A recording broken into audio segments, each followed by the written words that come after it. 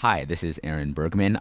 Just letting you guys know that the intro and outro music got a little screwed up. So just forgive me because it's really not worth anyone's time fixing that. And without further ado, me and Holly Elmore. Yeah, so right now you're an AI pause advocate. Can you remind me of like your shtick? Like before that, like did you have like an EA career or something? Before that? Yeah. Before that, I was an academic. I got into EA when I was doing my PhD in evolutionary biology.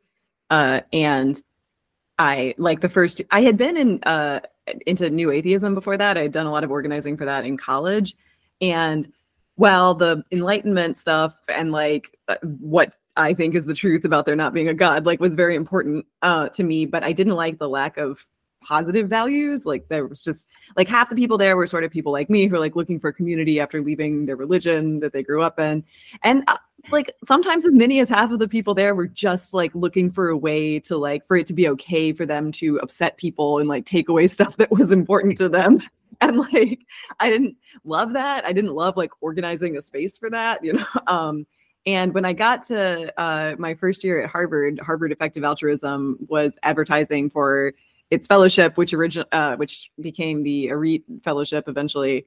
And I was like, wow, this is everything I want, and it has this positive organizing value around doing good. And so I was totally made for it. And pretty much immediately I did that fellowship, even though it was for undergrads. I did that fellowship and I was immediately doing a lot of grad school organizing. And I did that for 6 more years. And yeah, by the time I got to the end of grad school, I just didn't really, I realized I was very sick in my 5th year. And I realized the stuff I kept doing was EA organizing and I did not want to keep doing work. And that was pretty clear. I thought oh, because I love, I'm really into my academic area, I'll do that, but I'll also have a component of doing good. I took Giving What We Can, in the middle of grad school. And I thought, I actually just enjoy doing this more. So why would I do anything else? And so then after grad school, I started applying for EA jobs, and pretty soon I got a job at Rethink Priorities, and they suggested that I work on wild animal welfare. And I have to say, from the beginning, I was a little bit I don't know, I'd always had very mixed feelings about wild animal welfare as a cause area. How much did I assume the audience knows about EA? Oh, a lot, I guess. Okay. I think as of right now, it's a pretty hardcore dozen people. Also, wait, what year is any of this? Approximately. So I graduated in 2020. Okay. And yeah, and then I was really okay. This isn't even okay. This is not that this is not extremely distant history. Sometimes people are oh yeah, the OG days in 2004 or something. And I'm oh my god. Oh yeah, no, okay. I wish I had been in these circles then, but no, it wasn't until 2014 that I really got inducted. Yeah. So, which now feels old because everybody's so young, but but yeah, in 2020 I finished my PhD and I got this awesome remote job at Rethink Priorities during the pandemic, which was great. I was working on wild animal welfare, which I'd always had some. So wild animal welfare, just for anyone who's not familiar, is looking at the state of the natural world and seeing if there's a way that usually the hedonic, so feeling pleasure, not pain, sort of welfare of animals can be maximized. So that's in contrast to a lot of other ways of looking at the natural world, like conservation, which are more about preserving a state of the world, the way preserving maybe ecosystem balance, something like that, preserving species diversity. The priority with wild animal welfare is, the affective welfare, how it feels to be the animals. So it is very understudied, but I had a lot of reservations about it because I'm nervous about maximizing our values too hard onto animals or imposing them on other species. And okay. Yeah. That's interesting. Just because I feel we're so far away from the margin of, I mean, this is I'm a very pro wild animal welfare pilled person. I'm definitely pro in theory. Yeah. I mean, it seems how many other people? It's you and 6, or formerly you and 6 other people or whatever. It seems we're quite far away from the margin at which we're over optimizing in terms of like giving like, heroin to like all the sheep, or I don't know, the bugs and stuff. But like it's true, like the field is moving like in more my direction, and I think it's just because they're like hiring more biologists, and like we tend to think this way or like have more of this perspective. But like I think I'm a big fan of Brian Tomasick's work, but like stuff like finding out which species have like the most capacity for welfare, like I think is already sort of the wrong scale. Like I think a lot will just depend on how much, like what are the conditions for that species. Like I don't like. Yeah. No. I'm there's like 7 from people. The coarseness and the abstraction, but also like there's a lot of like you don't want anybody to like actually do stuff like that, and it would be more possible to do the more simple sounding stuff. And like, so yeah, I mean, my work there was like consisted of being a huge downer. And like, I respect that. I did do some work that I'm proud of on I have a whole sequence on EA Forum about how we could reduce the use of rodenticide, which I think was the single most promising intervention that we came up with in the time that I was there. I mean, I didn't come up with it, but that we narrowed down, and even that just doesn't affect that many animals directly. It's really more about like the impact is from what you think you'll get with moral circle expansion, or setting precedents for like the treatment of non-human animals or wild animals, or semi-wild animals, maybe like being able to be expanded into wild animals. And so it all felt like not quite up to EA standards of impact. And I felt kind of uncomfortable like trying to make this thing happen in EA when I like wasn't sure that it was, my tentative conclusion on wild animal welfare after working on it and like thinking about it a lot for 3 years was that we're sort of waiting for transformative technology that's not here yet in order to be able to do the kinds of interventions that we want. And there are going to be other issues with the transformative technology, that we have to deal with first. Yeah, no, I've been like thinking, not like that seriously or like any formal way, just like once in a while, I just like have a thought like, oh, I wonder, how the field of like, I guess wild animal, or sorry, not wild animal, just like animal welfare in general, and like including wild animal welfare, like might like make use of AI like above and beyond. I feel like there's like a simple take, which is like probably mostly true, which is like, oh, like, I mean, the phrase that everybody loves to say is make AI go well, or like whatever that, but like that's basically true. Like, yeah, like probably, you make aligned AI. I know that's like a very like oversimplification, but and then you can like, have a bunch of like wealth or whatever to do whatever we want. I feel like that's like kind of like the standard line. But do you have any takes on like, I don't know, maybe like in the next couple of years, or like anything like more specifically beyond just like general purpose AI alignment, for lack of a better term, how like animal welfare like might put to use like transformative AI, or like I think so. I did my last work at Rethink Priorities was like looking a sort of zoomed out look at the field and like where it should go. And so we're apparently going to do a public version, but I don't know if that's going to happen. It's been a while now, like since I was expecting to get a call about it. I'm trying to think of like, what can I scrape from that?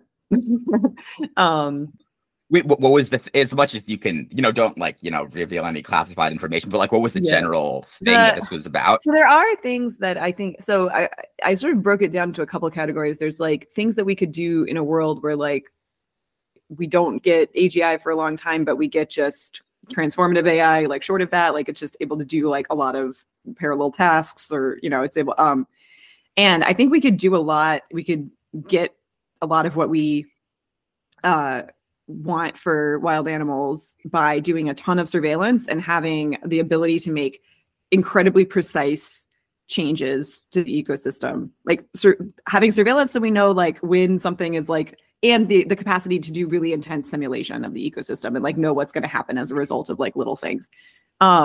We could do that all without AGI. Like you could just do that with really like with just like a lot of computational power and like and yeah, and I think like our ability to simulate the environment right now is like not like the best, but it's not because it's impossible. It's just like we just need a lot more observations and a lot more ability to simulate.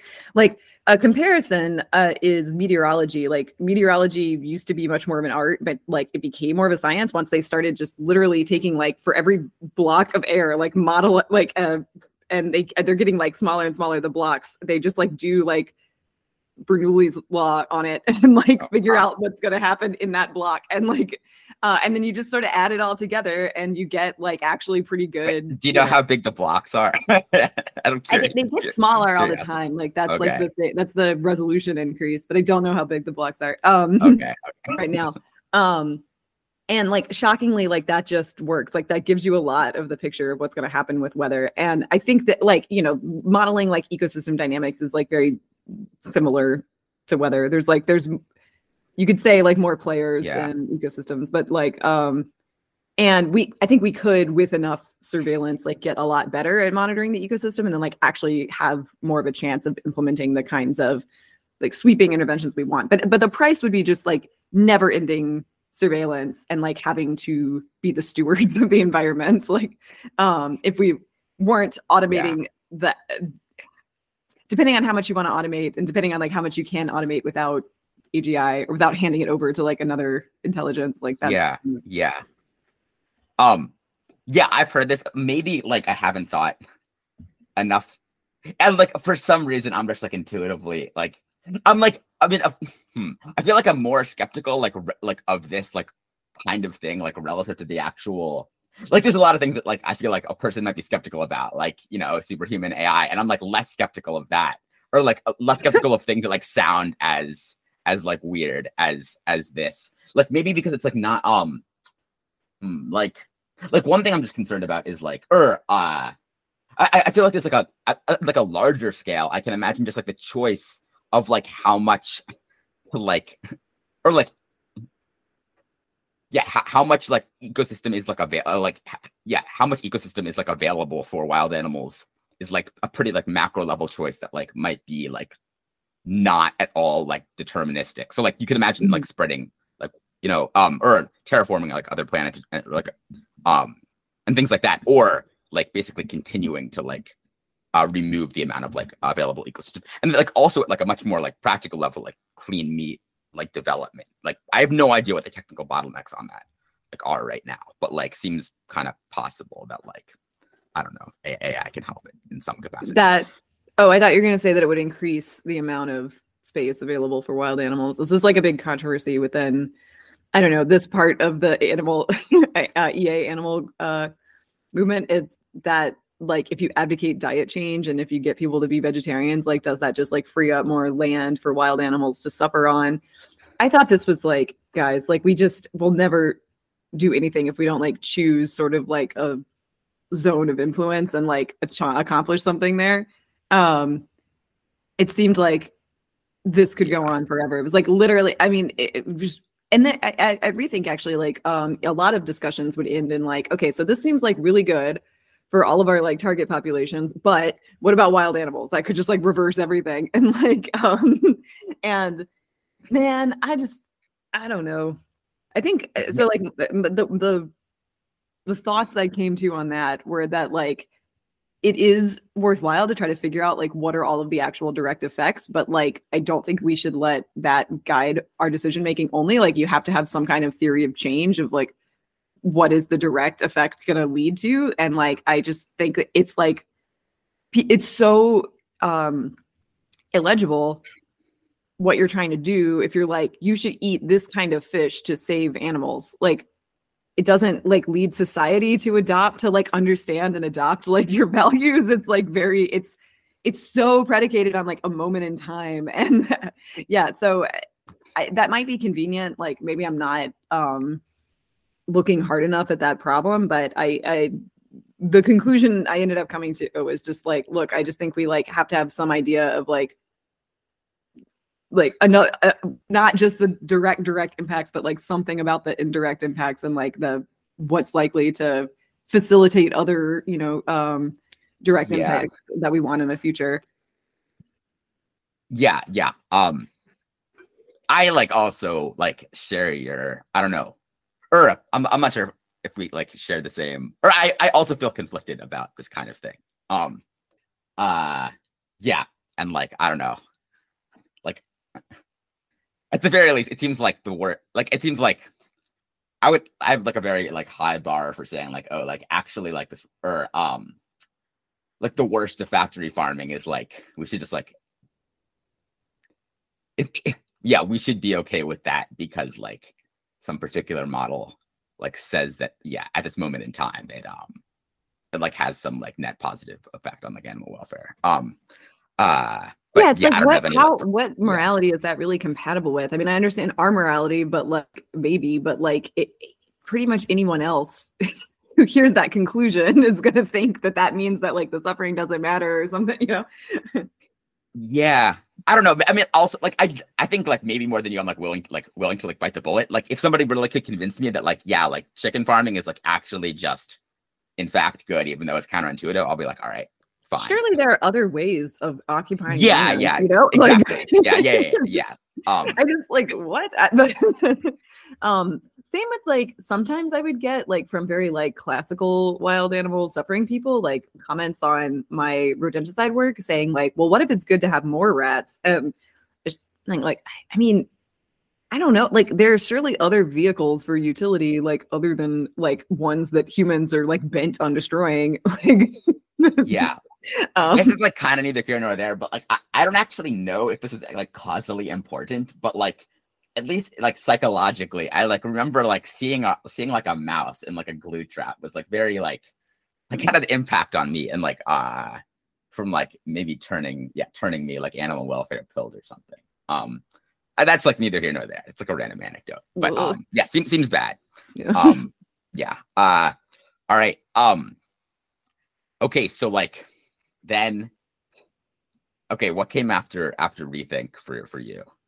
Yeah, I got after the publication of the FLI letter and Eliezer's article in Time, I was like super inspired by Pause. Like a number of like emotional changes happened to me about AI safety. Like nothing intellectual changed, but just I'd always been confused at and like kind of taken it as like a sign that people weren't really serious about AI risk when they would say things like, I don't know, the only option is alignment. Like the only option is for us to do cool nerd stuff that we love doing. Like nothing else would work.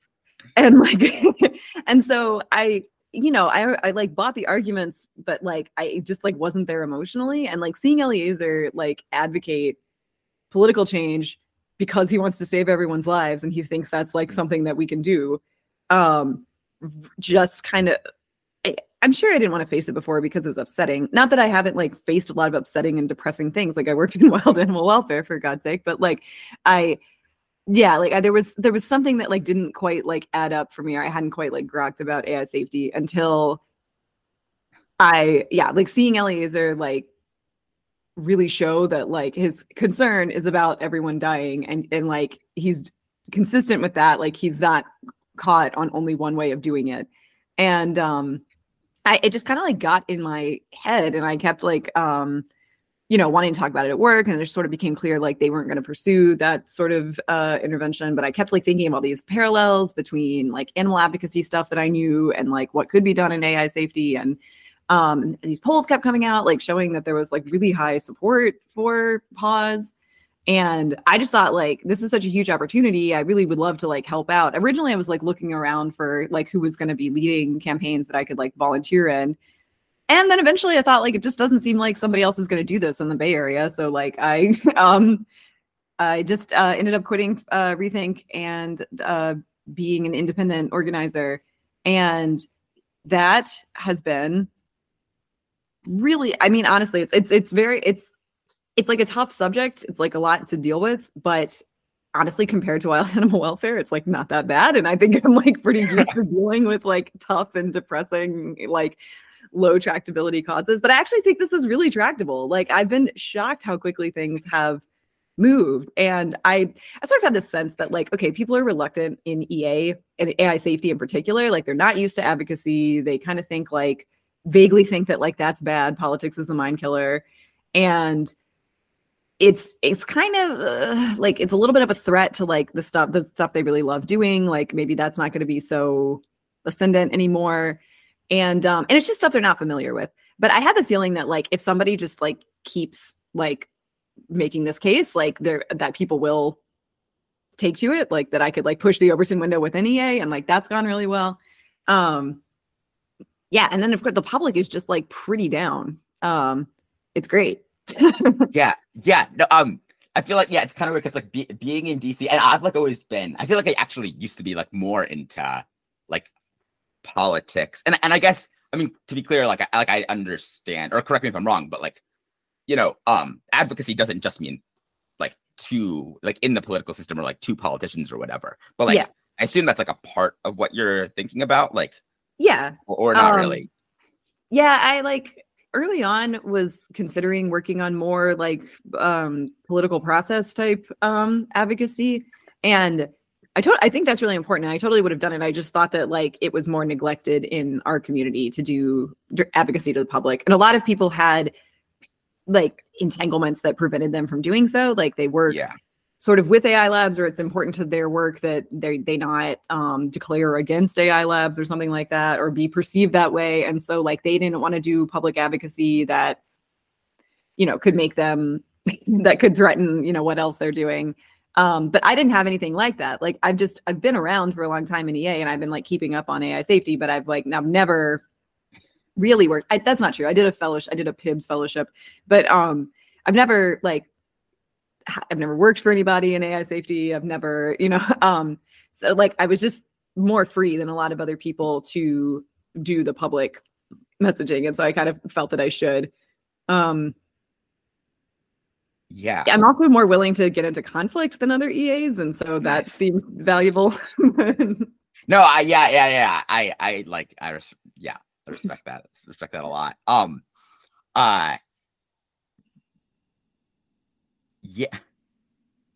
Yeah. So like one thing I feel like I've seen a lot of like people like on Twitter, for example. Well, not for example, that's really just it. I guess talking about like polls that come out saying like, oh yeah, the public is like super enthusiastic about like X, Y, or Z. I feel like these are almost meaningless, and maybe you can convince me otherwise. Or like, I mean, it's not exactly not and to be clear, like I'm not saying that like I guess it could always be worse, right? Like all things considered, like a poll showing like X thing is like being supported is like better than the opposite result. But like you can really get people to say anything. And so maybe I'm just like wondering about like the degree to which like the public, like how do you imagine the public, and I'm doing air quotes to my listeners, like playing into the like policies either of, I guess, like industry actors or government actors? Well, this is something actually that I also felt that a lot of EAs were unfamiliar with, but it does matter to our representatives, like what the constituents think. It matters a lot. So, I mean, if you talk to somebody who's ever like interned in a congressperson's office, like one person like calling and writing letters just for something can have actually like for depending on like how contested a policy is, like can have a largish impact. Like so like my ex-husband was an intern for Jim Cooper, and like they had this whole system for scoring, like when calls came in versus letters. Was it a handwritten letter, a typed letter? Like all of those things like went into like how many points it got. And like that was like something they really cared about. And so politicians do pay attention to opinion polls, and they pay attention to like what their vocal constituents want. And they pay attention to like not going against what is the norm opinion.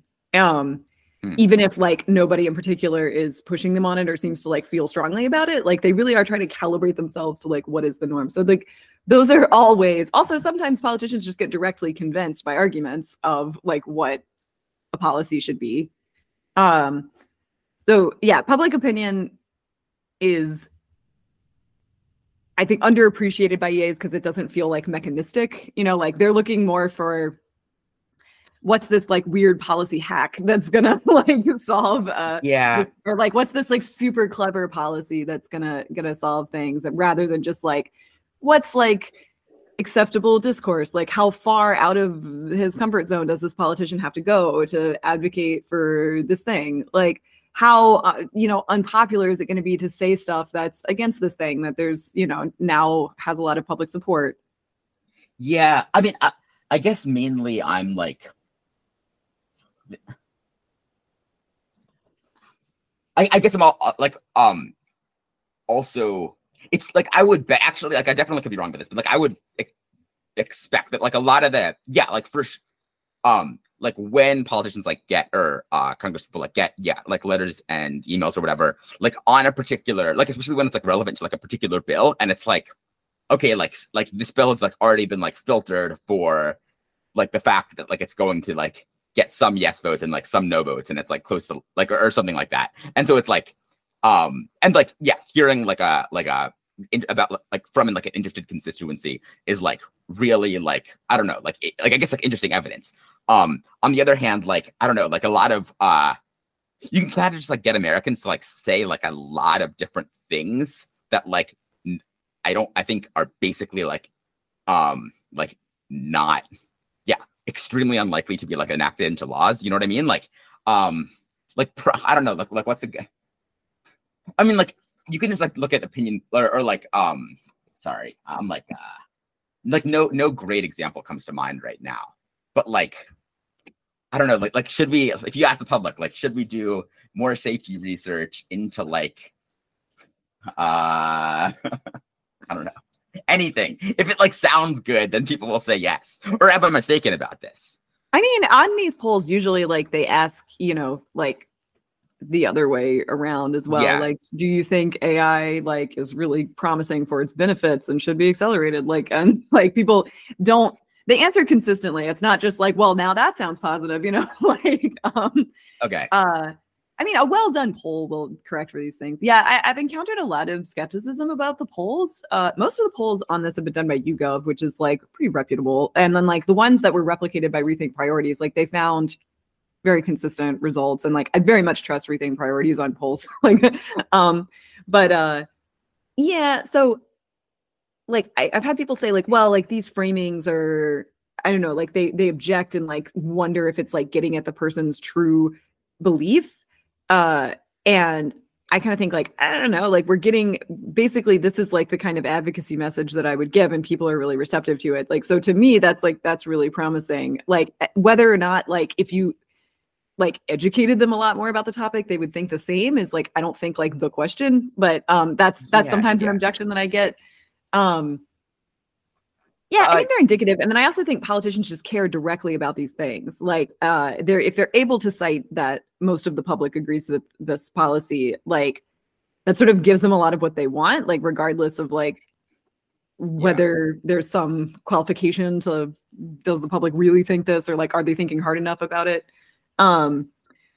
And then like polls are always newsworthy, like weirdly just any poll, can be a news story, and like journalists love them. And so like it's a great chance to like get exposure for your whatever thing.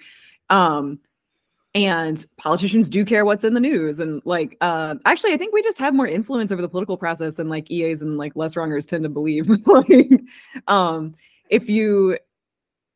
it's true. I think a lot of people got burned in AI safety, like in the previous 20 years, because it was just, would be dismissed. It just wasn't in the Overton window. But like, I think we have a lot of power now. Like, weirdly, like people care what effective altruists think.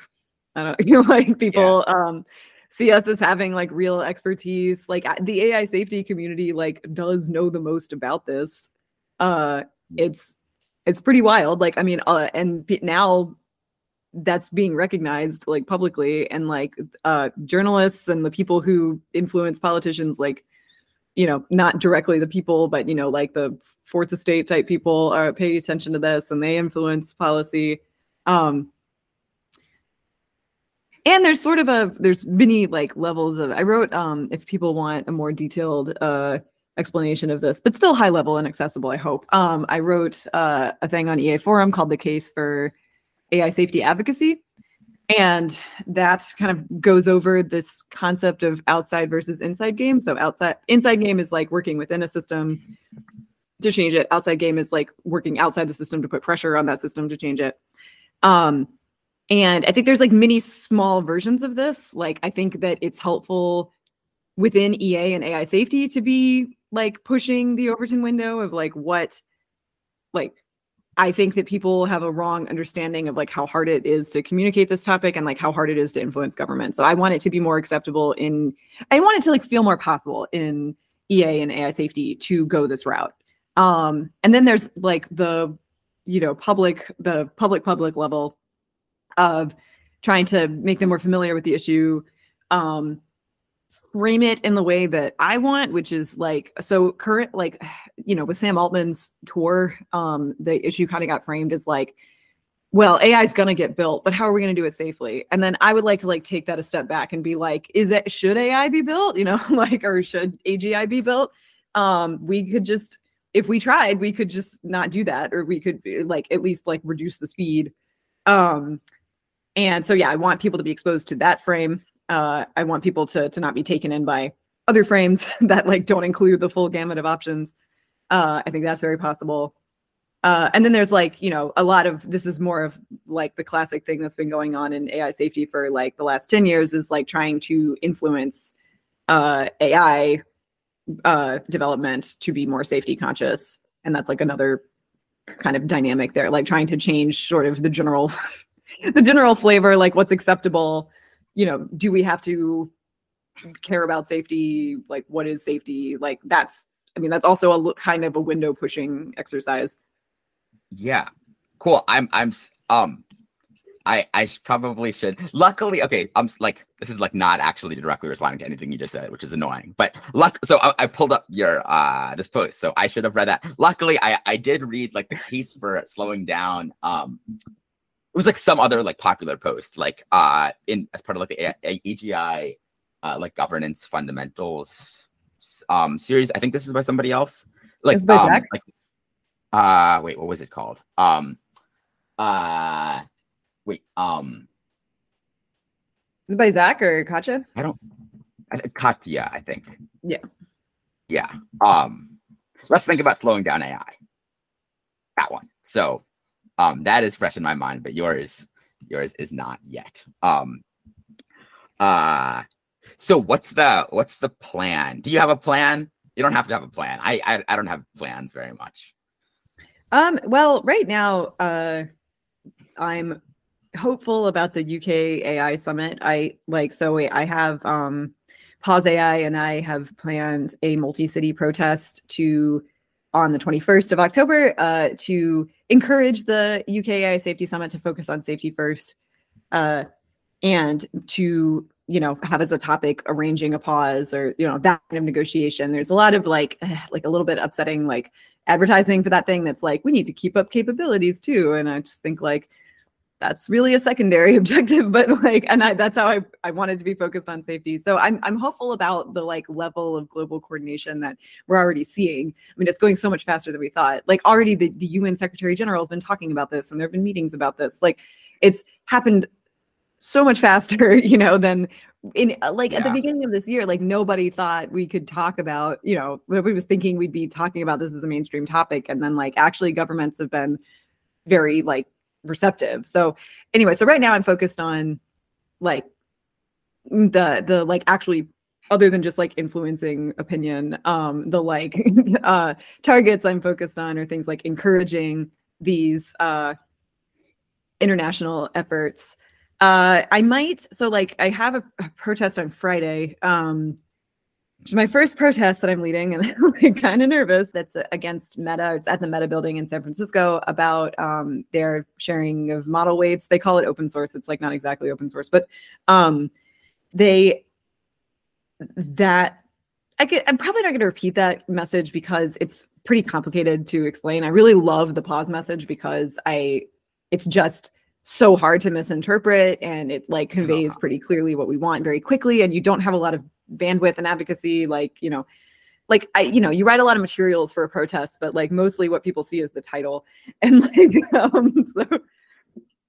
that's interesting, because like I sort of have the opposite sense. I like agree that like in terms of like how many like informational bits you're like conveying in a particular phrase, like pause AI is simpler, but like in some sense, like it's not nearly as obvious like why that, at least maybe to like, maybe I'm like more of like a tech brain person or whatever, but like why that is good, as opposed to like don't give extremely powerful thing to the worst people in the world. Like that's like, okay, that's like a longer everyone. Yeah. Well, maybe I'm just weird. I've gotten the feedback, you know, from open source ML people is the number one thing is like, it's too late. You know, there's already super powerful models. There's nothing you can do to stop us, which sounds so villainous. I don't know if that's like what they mean, but well, actually the number one message is you're stupid. You're not an ML engineer. Like, which like, okay, but number two is like, it's too late. There's nothing you can do. There's all of these other, and Meta's not even, you know, the most powerful generator of like models that it share of, you know, open source models. I was like, okay, fine. And I don't know. I don't think that like protesting too much, is really like the best in these situations. I just mostly kind of like let that lie. I could give my theory of change on this, like, and why I'm focusing on Meta. Meta's a large company I'm hoping to have that influence on. There is a Meta building in San Francisco near where I live, you know? Like, yeah. Meta is the biggest company that is doing this, and I think there should be a norm against model weight sharing. I was hoping it would be something that like other employees of other labs would be comfortable attending, and like that is a policy that is not shared across the labs, obviously. Like, you know, the biggest labs don't do it. So OpenAI is called OpenAI, but like very quickly decided not to do that. Yeah, I kind of wanted to like start in a way that like made it more clear than Pause AI does, that like, you know, this is anybody's welcome. Something I thought a one-off issue like this that a lot of people could like agree and like form a coalition around like would be good. Like a lot of people think that this is like, oh yeah, so a lot of the open source ML people think that, you know, this is like a secret. What I'm saying is like secretly an argument for tyranny. I just want centralization of power. I just think that there are like elites that are better qualified to run everything. It was even suggested, I didn't mention China. It even suggested that I was racist because I didn't think that foreign people could make better AIs than Meta. And I don't. I'm grimacing here. I like Matt. Yeah, big respect to that. The intellectual disagreeableness, if that's an appropriate term or something like that. Good on you for like standing up to some pretty bad arguments. I mean, yeah, it's not like that worth it. It's actually I'm lucky that I truly am curious about what people think about stuff like that. Like I just find it really interesting. Like I spent way too much time like understanding the alt-right, for instance. Like I'm kind of like sure I'm on lists somewhere because of like the forums I was on, just because I was interested. And like it is something that serves me well with you know, my adversaries. I've enjoyed some conversations with people where I kind of like, because my position on all this is that, look, like I need to be convinced, and like the public needs to be convinced that this is safe before we go ahead. So I kind of like not having to like be the smart person making the arguments. I kind of like being like, can you explain like I'm 5? Like I still don't get it. Like, you know, just like, how does this work? And yeah. No, I was thinking actually like not long ago about open source. Like the phrase has such a positive connotation. And like in a lot of contexts, like it really is good. Like I don't know, like I'm glad that like random tech, like I don't know, things from like 2004 or whatever, like the Reddit source code is like, all right, seems cool that it's open source. I don't actually know if that was like have that right, but like yeah, I feel like maybe even just like breaching like breaking down like why the like what the positive connotation like comes from, and like and like why it's in people's this is really what I was thinking about. It's like, why is it in people's self-interest to like open source things that they made?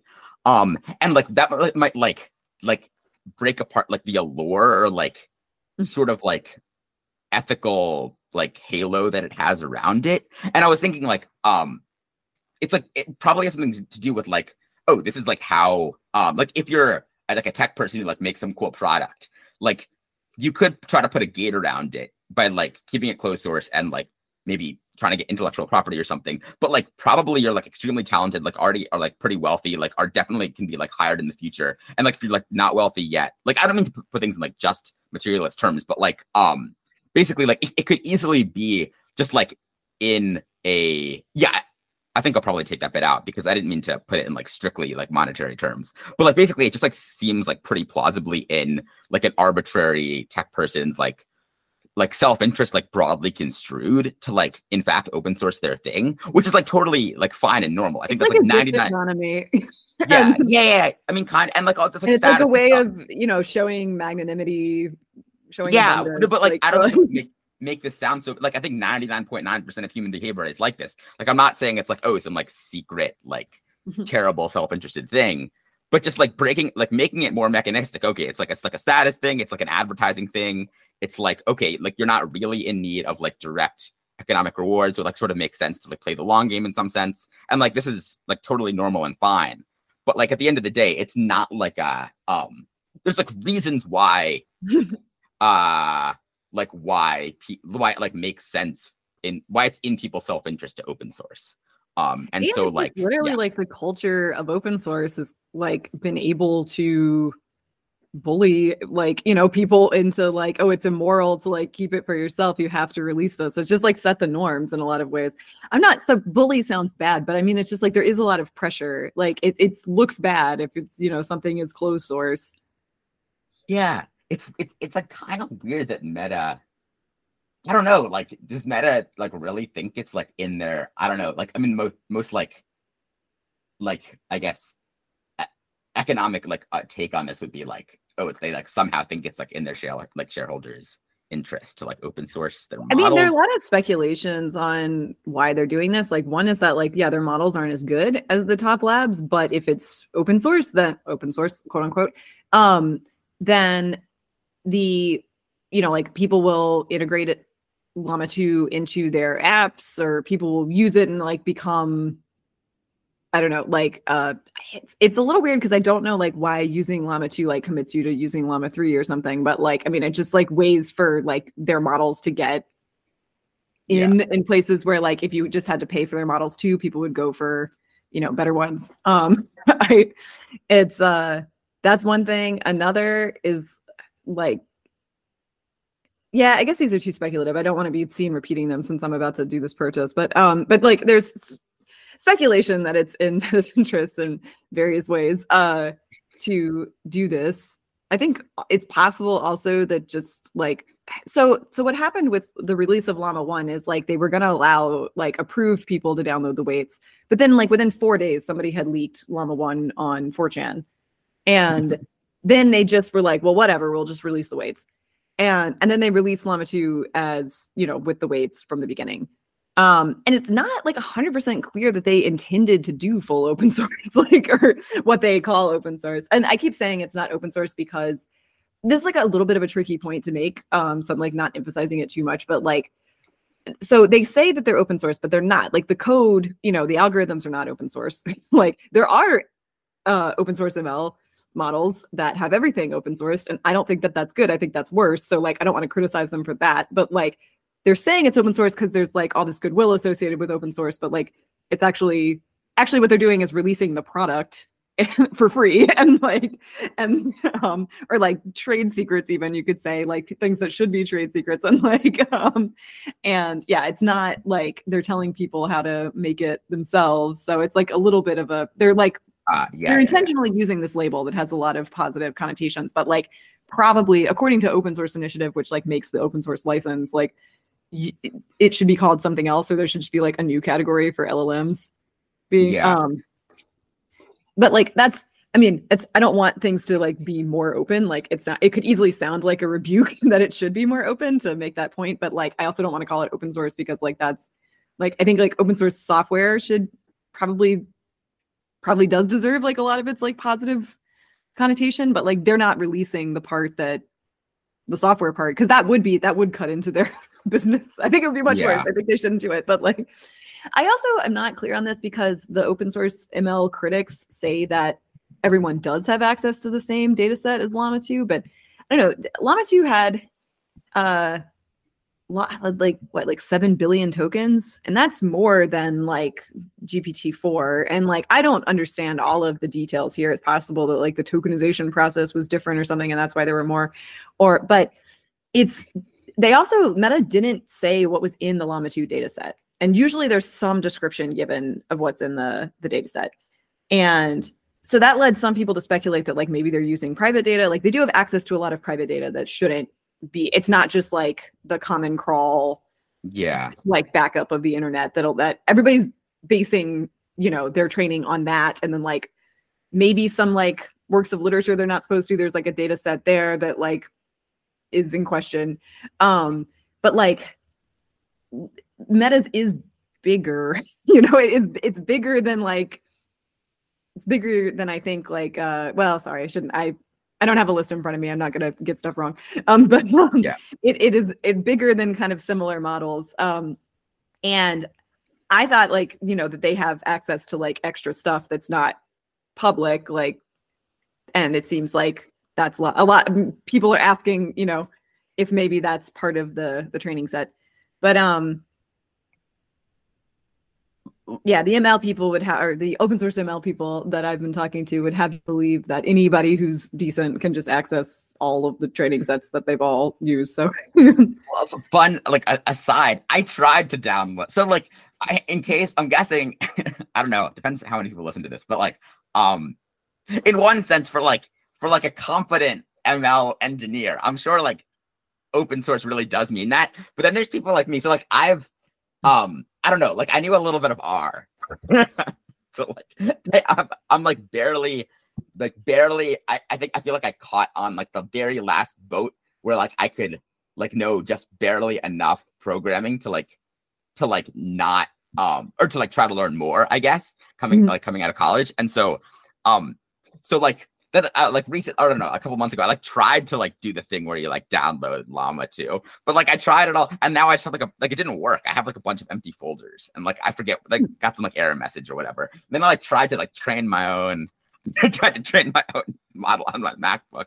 It just printed the. That's like the only thing that a language model would do, because that was like the most common token in the training set. So anyway, I feel like I'm just like sorry, this is like not important whatsoever.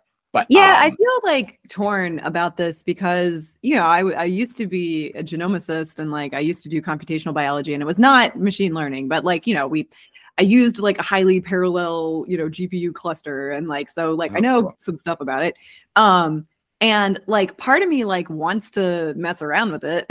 But part of me feels like, like I shouldn't get like seduced by this. Like, I am kind of worried that this has happened in the AI safety community. Like it's always been people who are interested in, from the beginning, it was people who were interested in singularity and then like realized there was this problem. And so like, it's always been like people really interested in tech and like wanting to be close to it. And I think we've been really influenced by, like our direction has been really influenced by wanting to be like where the action is with AI development. And like, I don't know that was right. Like, yeah. I mean, on one hand, on like a personal, not personal, but like, I guess like individual like level, I'm like not super worried about people like you and me, like getting like losing the plot by like learning more about ML like on their personal computers. You know what I mean? But it does just feel sort of like, I guess, and yeah, this is maybe more of like a confession than like a point, but it does feel a little bit like it's hard for me to like enjoy in good conscience like the cool stuff, But okay, yeah, like ever like to each. Is it or I'm like I feel, or I just see people be so like attached to this as their identity, like they really don't want to go in a direction of like not pursuing tech, because like this is kind of their whole thing. And like, what would they do if we weren't like working toward AI? Like this is a big fear that people express to me with, they don't say it in so many words usually, but like they say things like, well, I don't want AI to never get built, about a pause, which by the way, and just to clear up, like my assumption is that like a pause would be, unless society ends for some other reason, like that a pause would eventually be lifted. Like it couldn't, be forever. But some people are worried that like, if you stop the momentum now, like people will, people are just so like Luddite in their insides that like we would just never pick it up again or something like that. And yeah, like there's some identity stuff that's been expressed, again, like not in so many words to me, about like, who will we be if we're just sort of like activists, instead of like working on.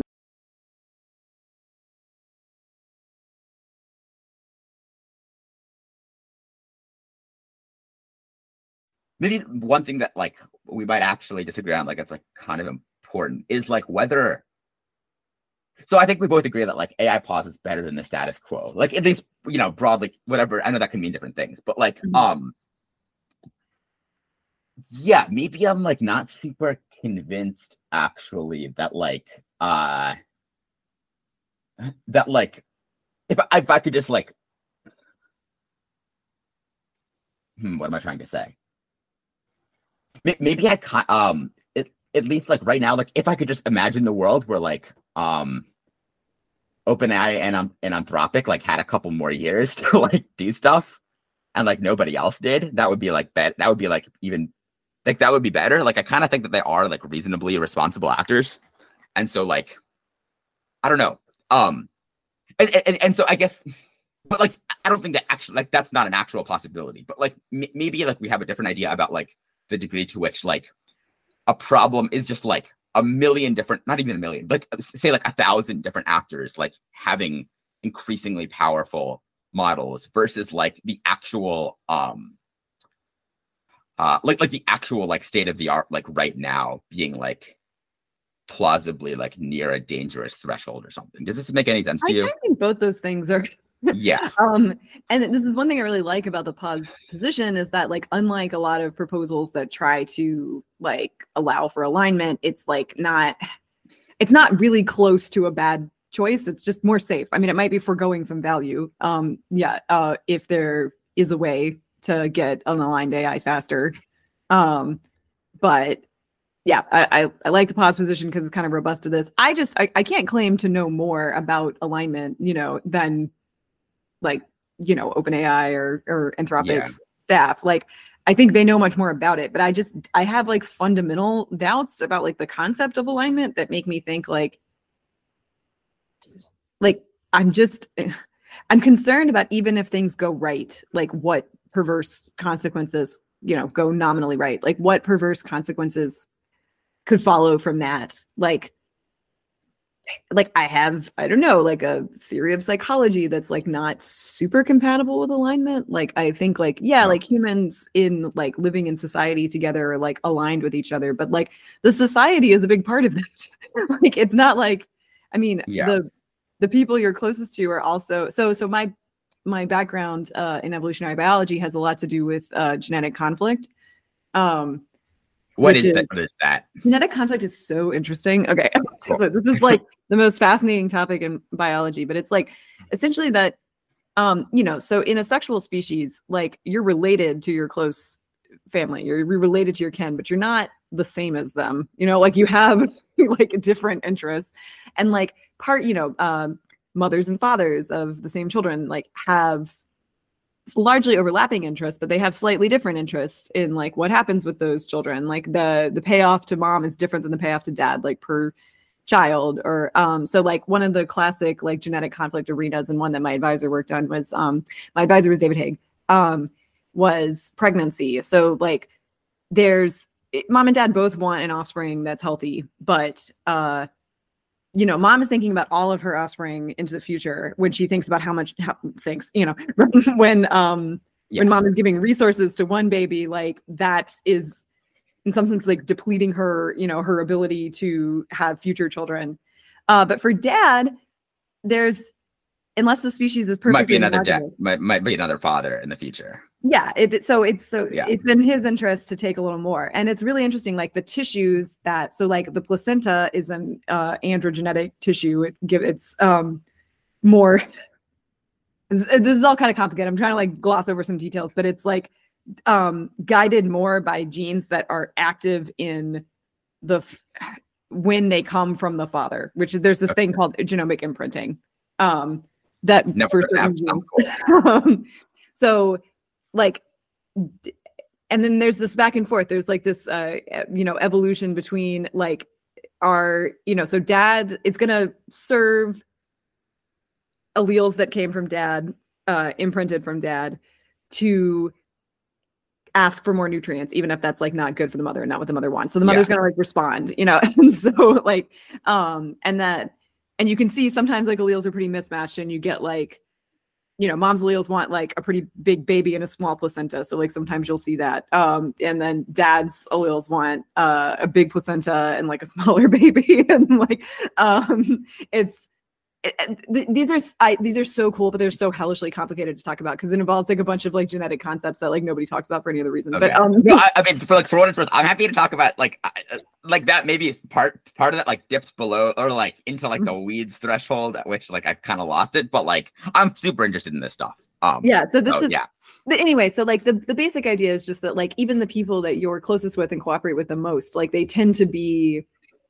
This is predicated on like our genetic system. There's like other, and like it's not ML, even though ML sort of evolves like similarly to natural selection through gradient descent, like it doesn't have the same like, there's no recombination, there's not genes, it's so there's like a lot of disanalogies there, but like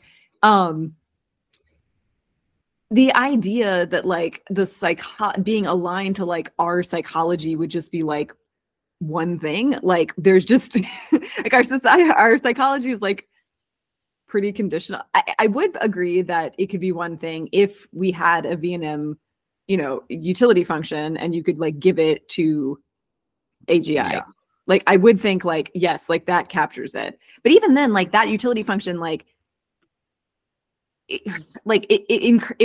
it covers like when you're in conflict with someone, and like, it covers like different scenarios. And so like I just am like not like when people say alignment, I think like what they're imagining is like an omniscient God who like knows what would be best. And like that is different than like what I think could be meant by just aligning values, No, I like broadly like very, very much agree. Although like I do think at least this is my perception, like I don't have like I guess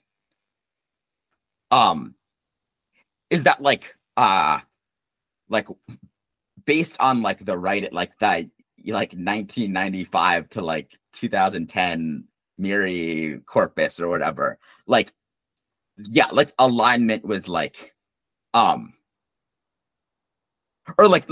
alignment meant like something that was like kind of not actually possible in the way that you're saying. But like now that we have like it seems like actually like we I mean humans have been like able to like get ML models to like understand like basically human language pretty like shockingly well. And so like actually just like the concern about like maybe I'm sort of like losing my train of thought a little bit, but like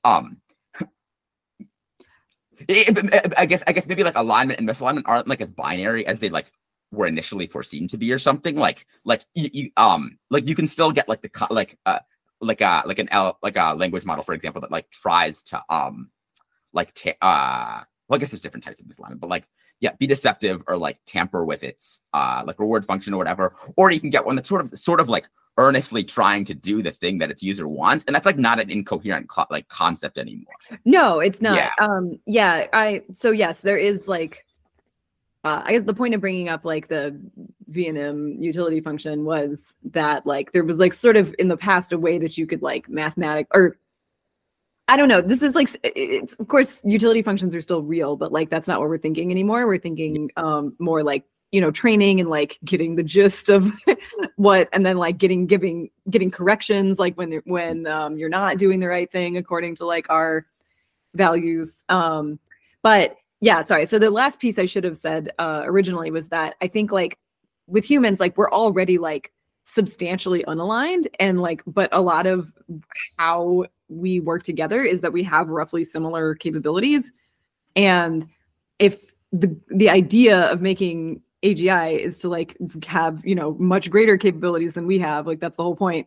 I just think like when you scale up like that, like the divisions in your psyche or like like are just like gonna be magnified as well. And like this is like an informal view that I've been developing for a long time, but just that like it's actually the low capabilities that like allows alignment, or like similar capabilities that like makes alignment possible. And then like there are like, of course, like mathematical structures that like could be aligned at different capabilities. So like I guess I have more hope if you could like find the utility function that like would describe this. But like if it's just a matter of like acting like in distribution, like I mean when you like increase your capabilities, you're going to go out of distribution, or you're going to go in different contexts, and then like the magnitude of different, you know, the magnitude of mismatch is going to be huge. And so yeah, I wish I had a more formal way of describing this, but that's like my fundamental like skepticism right now that like makes me just not want anyone to build it. Like I think that you could have very like sophisticated ideas about alignment, but then like still just with not like when you increase capabilities enough, like any little chink is going to be magnified, and like it could be that seems like largely right, I guess. You clearly have a better mechanistic understanding of ML. So I don't know. I spent so my PIBS project was to like compare natural selection and gradient descent, and then compare gradient hacking to meiotic drive, which is the like most analogous biological. This is a very cool thing too. So so meiotic drive. So meiosis. I'll start with that for everyone. So meiosis that's one of the cell things. Yes. Right. So mitosis is the one where cells just divide like in your body to like make more skin. But meiosis is the special one where you go through 2 divisions to make gametes. So you go from like, we normally have, you know, 2 sets of chromosomes in each cell, but the gametes, they recombine between the chromosomes. So you get different combinations with new chromosomes. And then they divide again to bring them down to 1 copy each. And then like that, those are your gametes.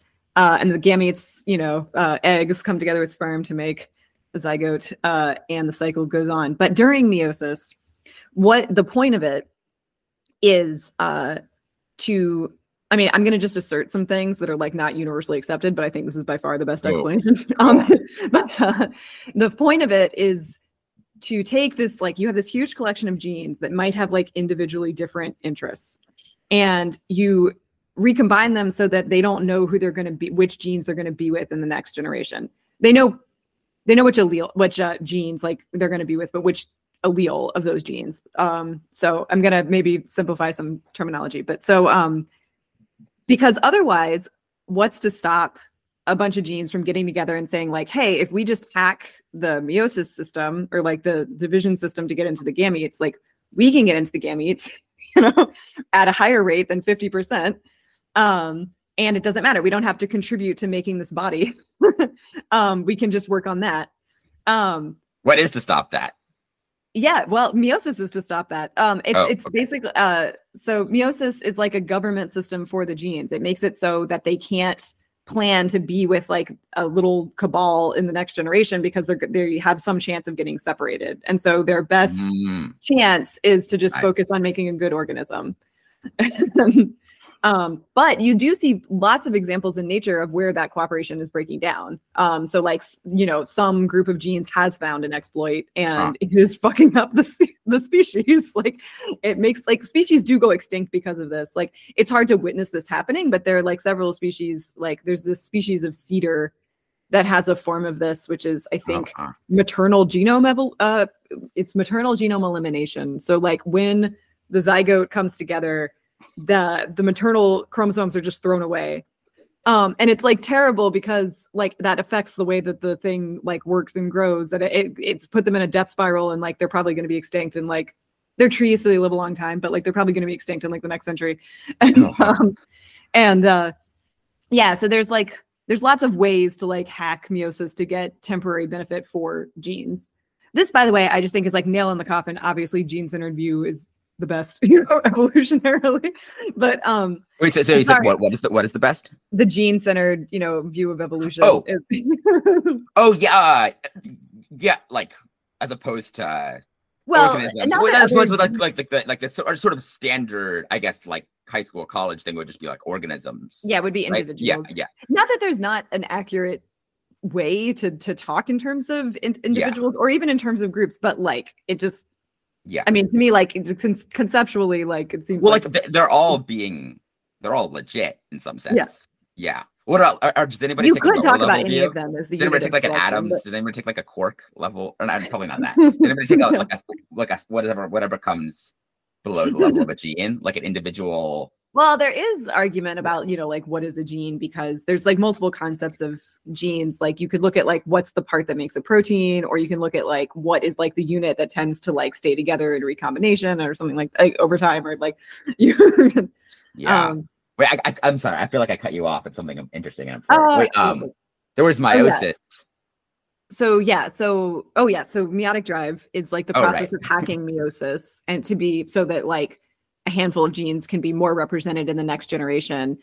So otherwise, the only way to get more represented in the next generation is to just make a better organism, like to be naturally selected. But you can just like cheat and be like, well, if I'm in 90% of the sperm, like I will be next in the next generation. And it like it's essentially like meiosis has to work for natural selection to work in large organisms with a large genome. And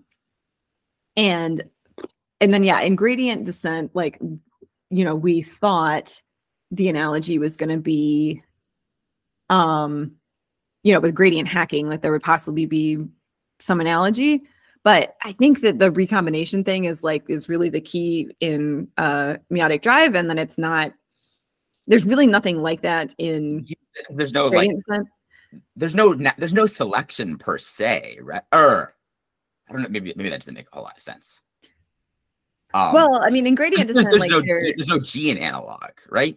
There's no gene analog, yeah, but there is it's a hill climbing algorithm like natural selection. So like you get this is especially I think easy to see if you're familiar with adaptive landscapes, which is which looks very similar to. I mean, if you look at like a schematic or like a model of, I'm going to try to say an illustration of gradient descent, it looks very similar to adaptive landscapes. Like they're both like in dimensional spaces, and you're like looking at vectors at any given point. And like, so like the adaptive landscape concept that's like usually taught for evolution is like on one axis you have fitness, and on the other axis you have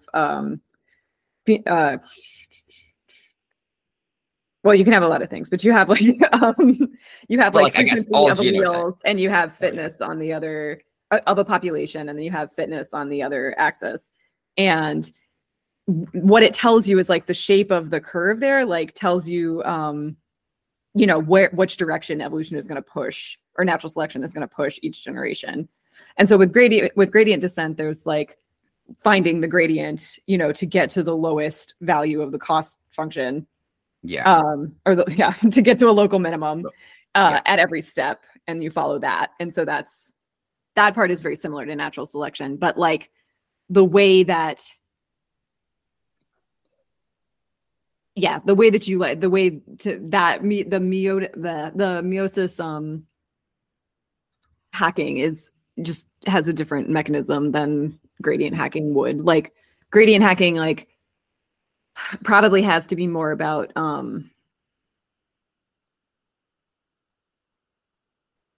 I kind of thought that there was a way for this to work if like fine tuning creates like a different compartment that there's not full back propagation. So there's like kind of two different compartments in the layers or something, but like, I don't know if that's right. My collaborator doesn't seem to think that that's like very interesting. Honestly, so, I don't know if honestly like don't even know what backprop. That's like a term I've heard like a billion times. So backpropagation yeah, it's updating all the weights and all the layers based on that iteration. All right. I mean, like I can hear those words. I'll have to look it up later. You don't have to explain. So it like, yeah.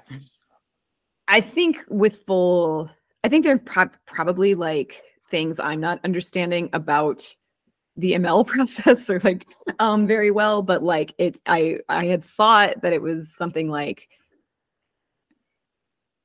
yeah, like in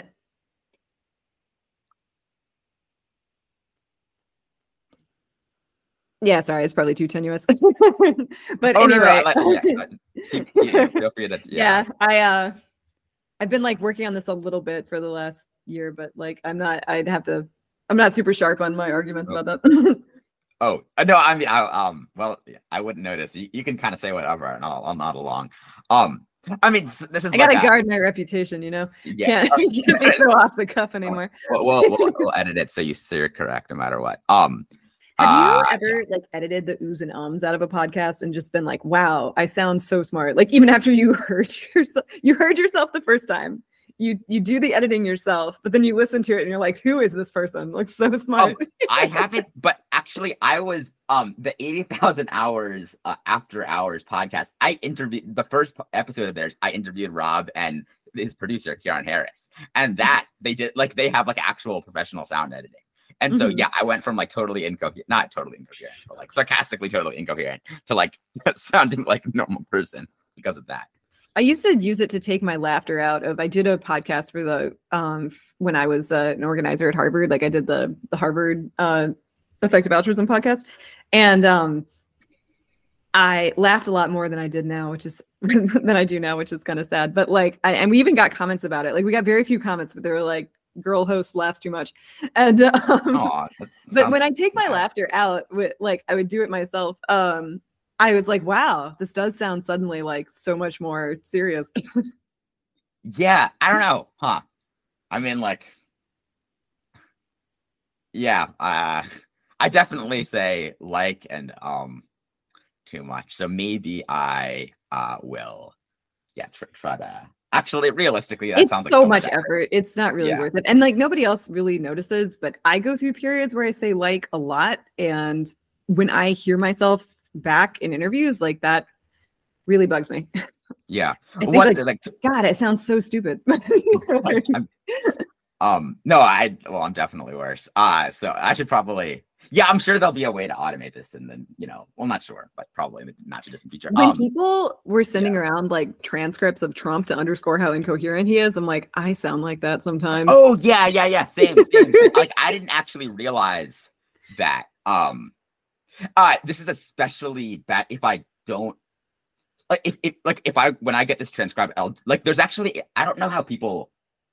Well, this is a good example. Like the last 10 seconds, if I get it transcribed, it'll like make no sense whatsoever. But there's like a free service called like assembly.ai/playground where it like does free like DRized speaker-based transcription, and like that makes sense. But like if we like just get this transcribed like without identifying like who's speaking, it'll like be even worse than that. Yeah, actually, this is like a totally like random thought, but like I actually spent like not like zero amount of effort trying to figure out how to combine like the whisper, like the highest quality transcription like whisper with like the like slightly less good speaker based transcriptions. You could get like the speaker, you could infer who's speaking based on like the lower quality one, but then like replace like incorrect words with correct words, and I don't know, I'm sure somebody's that'd be nice. I would do transcripts if it were that easy, but I just never have, but it is annoying, like because I do like to give people the chance to veto like certain segments, and that can get tough because even if I tell them, do you have podcasts that I don't know about? Well, I used to have the Harvard one, which is called the Turing Test, and then I do have. I probably listened to that and didn't know it was you. Okay. Maybe Alish was the other host. I like fake. I mean, it's been a little while since I've listened. Yeah.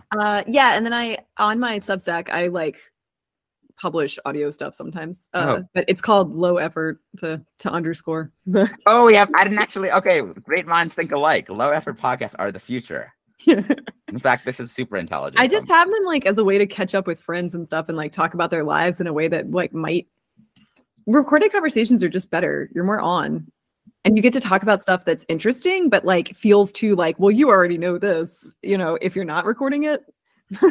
Okay, well, I feel like there's a lot of people that like I interact with like casually that like I don't actually like they have like these like rich online profiles and like somehow I don't know about it or something. Like I mean I could know about it, but like I just like never click their Substack link for some reason. So I will be listening to your casual comments. I just actually in the 15 minutes you gave us when we pushed back the podcast, I found something like a practice talk I had given and put it on it. So that's audio that I just posted. Cool. Oh, but that's for paid subscribers. I like to give them a little something that, No. I saw that. I was, in like I did 2 minutes of research or whatever. Nice. Yeah. Cool. Yeah, it's a little weird. I've always had that blog is very low effort, like just whenever I feel like it. And that's why it's lasted so long. But I did start doing paid and I do feel like more responsibility to the paid subscribers now. So. Yeah. No, like I feel like blog. Like kind of the reason that I started this is because whenever I I feel so much, I don't know, it's like very hard for me to like write a low effort blog post. Like even the lowest effort one like still takes like at the end of the day it's like several hours. Like I was like, I'm gonna like bang it out in half an hour, and like no matter what, like my brain doesn't let me do that. But like mine usually takes 4 hours. Yeah. I have like a 4 hour and an 8 hour mode. Oh wow. Oh okay. Yeah, that's like I feel like some people. Like apparently Scott Alexander like said that like, oh yeah, he just like writes as fast as he talks and he just like clicks send or whatever. It's like, oh well, if I could do that, I would have written in those paragraphs. It's crazy. Yeah. But you see that when you see him in person, like he just does. I've never met him, but okay. I think I mean I've never like talked to him but I've like been to meetups where he was, and I'm at this conference or I'm not there right now. This week that he's supposed to be at. Oh, Manifest. Yeah. Nice. Okay. Cool. Lighthaven, they're now calling it. Looks amazing. Rose Garden Inn, no more. Oh. Yeah. There's like all this. I like vaguely know some of this stuff. I think I've been to Berkeley. I think twice. Right? Definitely. This is weird. Definitely once. I think Berkeley is awesome. Yeah. I feel like it's actually. I've like sort of decided consciously not to try to, or maybe not like decided forever, but like had a period of time where I was like, oh, I should move there or like will move there. But then I was like, I think like being around other EAs in like high and rationalists, like high concentration, like activates my status brain or something. It is very it's, like, make me like less personally happy. And so I think it's like bad. And DC is like, it's kind of sus that I was born here and also went to college here and like maybe is also a good place to live, but I feel like it's actually just true. It's like I think it's true. I mean, I always like the DCEAs. I think they're like very sane. I think both clusters should be more like the other one, like a little bit. I think so. I mean, I love Berkeley and I think I'm really enjoying it because like I'm older than you. I think like if you have like your own personality before coming to Berkeley, that's great, but like you can easily get swept up. Yeah, for sure. Yeah, it's like Disneyland for all the people I knew on the internet. Like there's a physical version of them here and you can just like walk. It's all in walking distance and like it's like that's all pretty cool. Like especially during the pandemic, I was like not around almost any friends, and like now I like see friends every day and I get to like do cool stuff. And the culture is sometimes it's like a really annoying near miss for me, but a lot of the times it's just like, oh wow, like how do I know so many people who are so similar to me? This is great. Yeah. No, that's definitely cool. I've definitely had that in like I don't know EAGs and stuff. So cool. I don't want to, I feel like you have a party, right? You don't have to answer that. Yeah. Oh, okay. Cool. Well, it's just Robin Hansen's talk. I mean, you probably know what he's going to say. That's the thing. Like when you know someone's rich online profile so well, like you it can be weird to see them in person and just like hear them say like only stuff from that, only a subset of those things. I'm not saying Robin's like that. Like, I don't know. I haven't seen him enough in person, but like Steven Pinker was this way for me. Like he was in, so it was like, I was in the evolutionary biology department, but it was kind of close to the psychology department. And I went to a lab meeting there, and like, I talked to Steve a few times, and then he actually was like, yeah, like, why don't we have like a meeting and talk about your career? And I was like, you know, it was like I had read like every word he'd ever written, you know, at that time. And that's cool. But I just like had nothing to say to him. And then I realized like pretty much everything I did say, I knew that he was going to answer, like, because he's not someone who speaks very spontaneously. Like he pretty much like has like cached chunks and like loads them. And so the only spontaneous conversation we ever had was about AI. And it was because like, you know, we disagreed, but. Yeah. That's interesting. I wonder who, I feel like I listen to a lot of ADK. But I did talk to Rob like for this other podcast episode, and like I don't know, I didn't have that like totally like, I feel like it was like I didn't know everything he was gonna say, so maybe but who else would be like that? Rob has a lot of off the cuff content. He also, you know, he doesn't say everything he thinks, so in online, so like true. Yeah.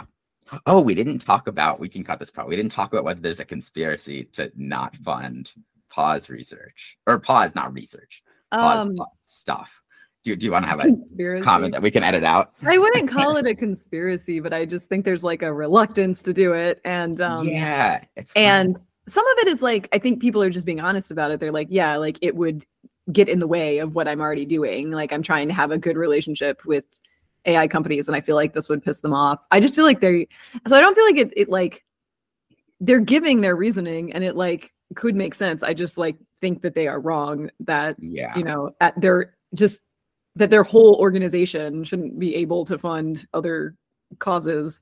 But, I mean, if this is open fill, I feel like that's not a good. If you're like a multi-billion-dollar grant organization, it's like very hard to have like a single. It's like that's like not like a person with views who needs to, you know, it's not like a single agent necessarily. I mean, it kind of acts that way, but and like I don't even know. Not sure how much I can say, but like, I'm not sure that like AI companies expect that. I'm not sure if it's like that that's been communicated to people like OpenPhil and they are like acting accordingly, or if they're just afraid of that and like acting accordingly. I don't know, you know. I'm not. I feel like there should be some way for OpenPhil or Dustin to fund advocacy interventions. And like, I mean, I think part of it is that like the people making those decisions aren't convinced that advocacy is good. And I think there are some things like that, I don't know, it's hard for me to ignore that Holden is married to Daniela Amade and like, you know, they all used to live with, you know, his brother-in-law, Dario Amade, of Anthropic. And like, Daniela is also of Anthropic. And, you know, like, I'm not trying to say that like there's something sinister going on, but it's just like, who wants to believe that their wife is doing something really bad? If like, who wants to really go there and like consider that possibility? Like, I just think like that's concerning. Like, of course, he's probably not thinking as clearly about that as somebody else would. And so like, that bothers me. I was bothered by, you know, Holden went on that like 6-month sabbatical and came back with like his playbook for AI safety.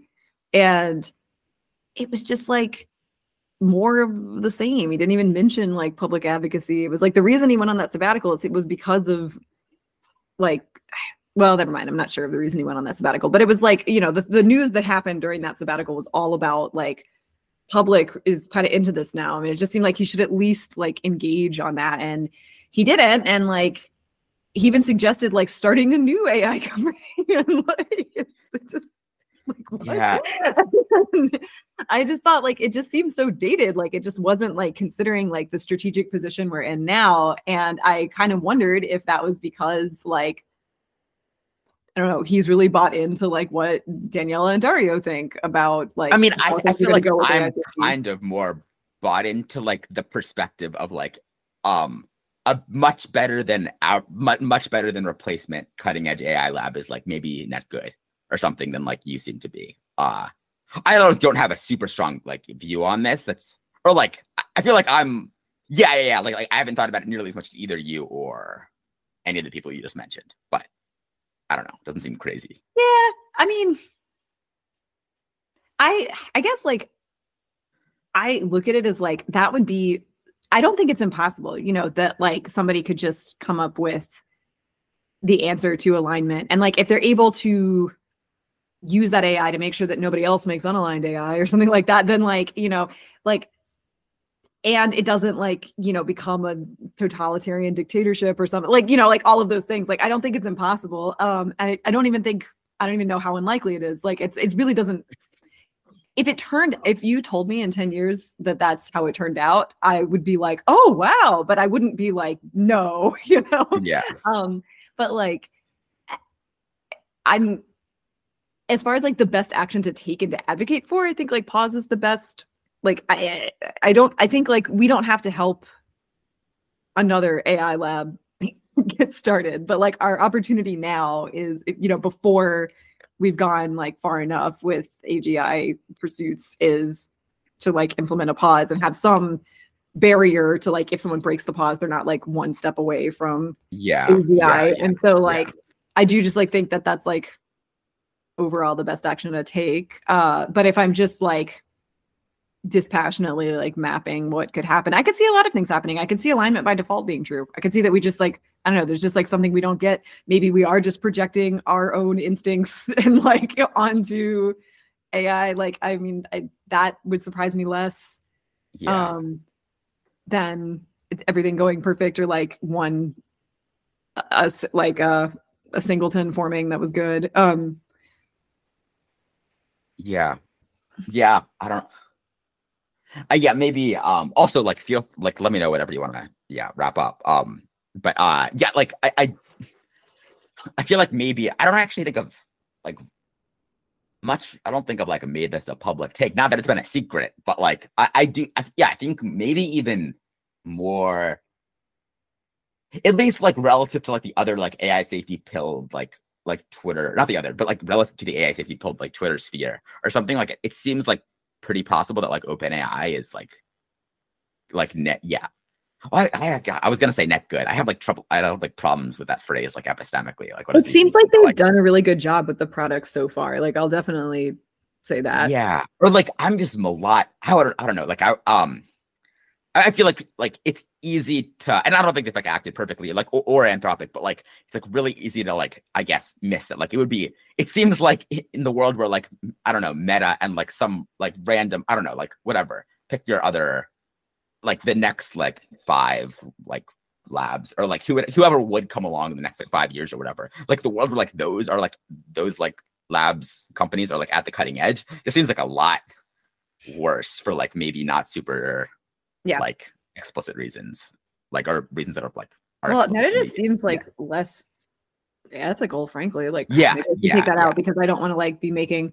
I want to be very on the up and up with like what I'm saying about Meta, but like I mean just Jan LeCun's way of talking about, and there was that article recently that like alleged that like Zuck just wants to be like that he says things about just wanting to like win and like that they think that like open source is the way to do it and like and that like Jan LeCun is like not just saying his opinion, it's like calculated to undermine all the safety stuff and like That's so weird. Yeah. Also, like another just weird thing is that like even though all of this is in some sense like sort of in some sense it's like the extreme like cutting edge of like capitalism. On the other sense, like okay, like you have like the key movers here have like more money. It's like marginal money probably doesn't actually like per se is like probably not actually like directly good for them or whatever. So it's like or like like once you have $100 million or whatever, it's like the next $1 million like isn't all that great. And it seems like a lot of them are like if not ethically motivated, like motivated by like things beyond like pure status and like or actually sorry not pure status but like maybe at least like pure monetary like incentives. And so like sorry I like sort of lost my train of thought, but I frequently like think that people underrate the importance of the motive that just like people like doing what they're doing. Like they like their science, they like their work, and they don't want to think that it's bad. Yeah. Like, I just think like as simple as that, like they really enjoy doing their work. They enjoy like the kind of status that it brings, like even if it's not financial, even if the rewards aren't necessarily financial, like they just like, the dynamic between LeCun and Bengio and Hinton is really interesting because like I'm just paraphrasing like interactions I've remembered, but they seem to be saying like, just give it up, Jan. Like, we made a mistake. Like we need to like course correct. And like, they both express, Hinton and Bengio, like both express like a lot of remorse about like, even though they didn't think that they did it on purpose, but like they feel very sad that like their life's work might have this legacy. And like, they seem to think that like Jan LeCun is not dealing with that. And this could be a way of insisting that nothing's wrong and everything's good and just pushing harder in the other direction might be like a way of like getting away from that possibility. I don't know. Yeah. It's it sort of sucks that the psychology of like a couple dudes is like quite important. I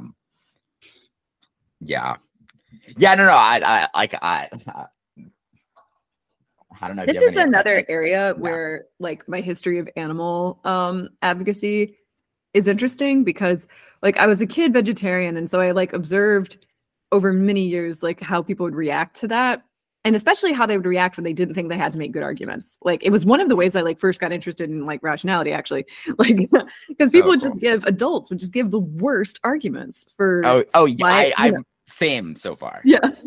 And like and I'm seeing that a lot with this, like people who are like unquestionably the smartest people I knew are like now saying the dumbest shit now that like pause is on the table, and they're getting better about it. I mean, I think they were just taken aback like at first, but they would say just like the dumbest reasons that it wasn't going to work. Like it just revealed they obviously didn't want it to be a thing, or they didn't want to like think about a new paradigm, or they kind of like wanted things to be the way they were, where the focus was on technical stuff.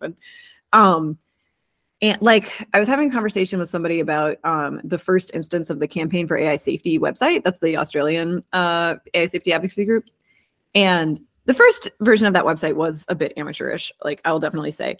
But like I was in this thread, and like the people in it were like making fun of it and like picking on little things about it that like didn't even make any sense. Like there was one line that was like, ML engineers could be made to work on AI safety, or like instead they could work on AI safety.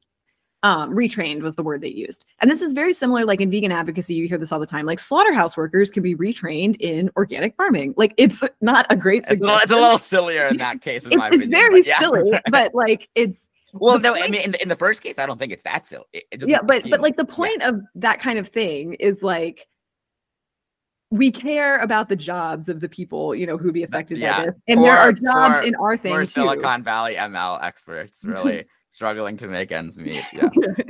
But that line was picked on and made fun of. And actually one person who was like a very smart person, knows a lot about the topic, was like, this would be like forced labor camps.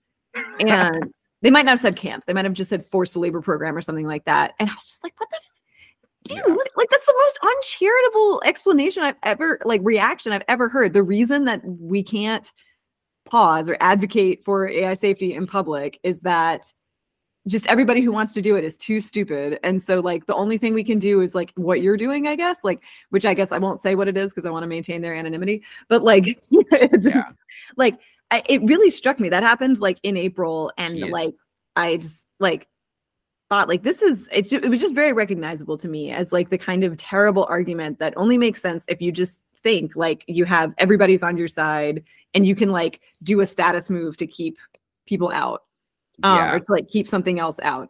And that particular incident like influenced me strongly to like push for this harder, because I don't know, if you're just present like making the argument more, even if your argument is stupid, like people just don't react that dumb. But well, no, I good. I'm glad you updated in that direction. Although I mean, like I do think it's very good that like AI safety seems seems like pretty high. Like I don't know, depends what status hierarchy you're talking about, but like in all like relevant domains, like seems pretty high status. And like actually, it's kind of crazy how smart everybody is. Like, this is my personal view. Like, I don't know. Yeah, I feel like it's like technical AI safety, like, people really fucking smart. And so, like, yeah, I've like seen some people on Twitter say like, or like, yeah, like they like only like once or twice, because it's like just not, it's like so far from true. But like once or twice, like, yeah, like I guess they're just like not smart enough to work in ML. It's like, okay, like I don't know, it's like the farthest possible thing from the truth. Yeah, the ML people, the open source ML people who are trying to hurt my feelings definitely want to go in on like, I'm not smart enough, or Yeah, you know, my degree isn't a dumb subject or something. Like, I don't like, but yeah, I just do think there's like, it's great to be smart, but there just are like more important things. And I don't think like, I just don't think you have to be a genius to like see the logic of what I'm saying. Like, and like, yeah, anyway, what I was saying was like, you know, there's like a status quo or a relative status quo that a lot of people were comfortable with. Like, even I think like Jan LeCun was comfortable with being like cool ML genius, you know, like, and doesn't want there to be some like moral or ethical question with it. Like, that's, at least I think that's the picture I get from his interaction with the other Turing Prize winners. And then yeah, like within AI safety, like people don't really want to like think about switching gears, or like maybe like the landscape has shifted and now like what we, you know, the next move is something that's like not the skills they've spent all their time developing, and not the skills that like kind of got them into this whole thing. Which like I don't want anybody working on technical stuff to quit or something like. Sorry. Yeah, the Soylent just adds to the ethos. Yeah, guys, I've been drinking a Soylent the whole time. Nice. It's not that I like love them, but I do go through these periods where I feel like kind of nauseous and like don't want to eat, and like Soylent is great. No, yeah, whatever, yeah, works. Yeah. Cool. I think I'm like slightly running out of steam, which is like bad for a podcast host. I'm gonna get there by 4. So okay. Yeah, but like you are invited back on Pigeon Hour anytime. Not literally anytime, but virtually anytime. Nice. Yeah. We can record one for mine thing. Oh yeah, totally. Totally. Any closing takes, thoughts? I don't have any, so you don't have to either. Yeah, it was a fun time. Thank you. It was a very I felt very at ease. Oh, cool. Yeah, no, maybe at some other point. Yeah, here, like, we can just discuss all your like Evo biology like takes or whatever, because that was quite interesting. Oh yeah, there's gonna be maybe this chat cone thing, which is like the Less Wrong did like the Miri conversations last year, and they're trying to like replicate that for more topics. So there might be one on evolution soon. Oh, cool. That I might be part of. I'll keep an eye on that. So I don't know if accompanying readings are fun for the podcast, but anyway, yeah. I should probably go because I also need to pee. I've had 3 different liquids over here this whole time. Okay, that's a great reason. Thank you so much. Okay, bye. Thank you.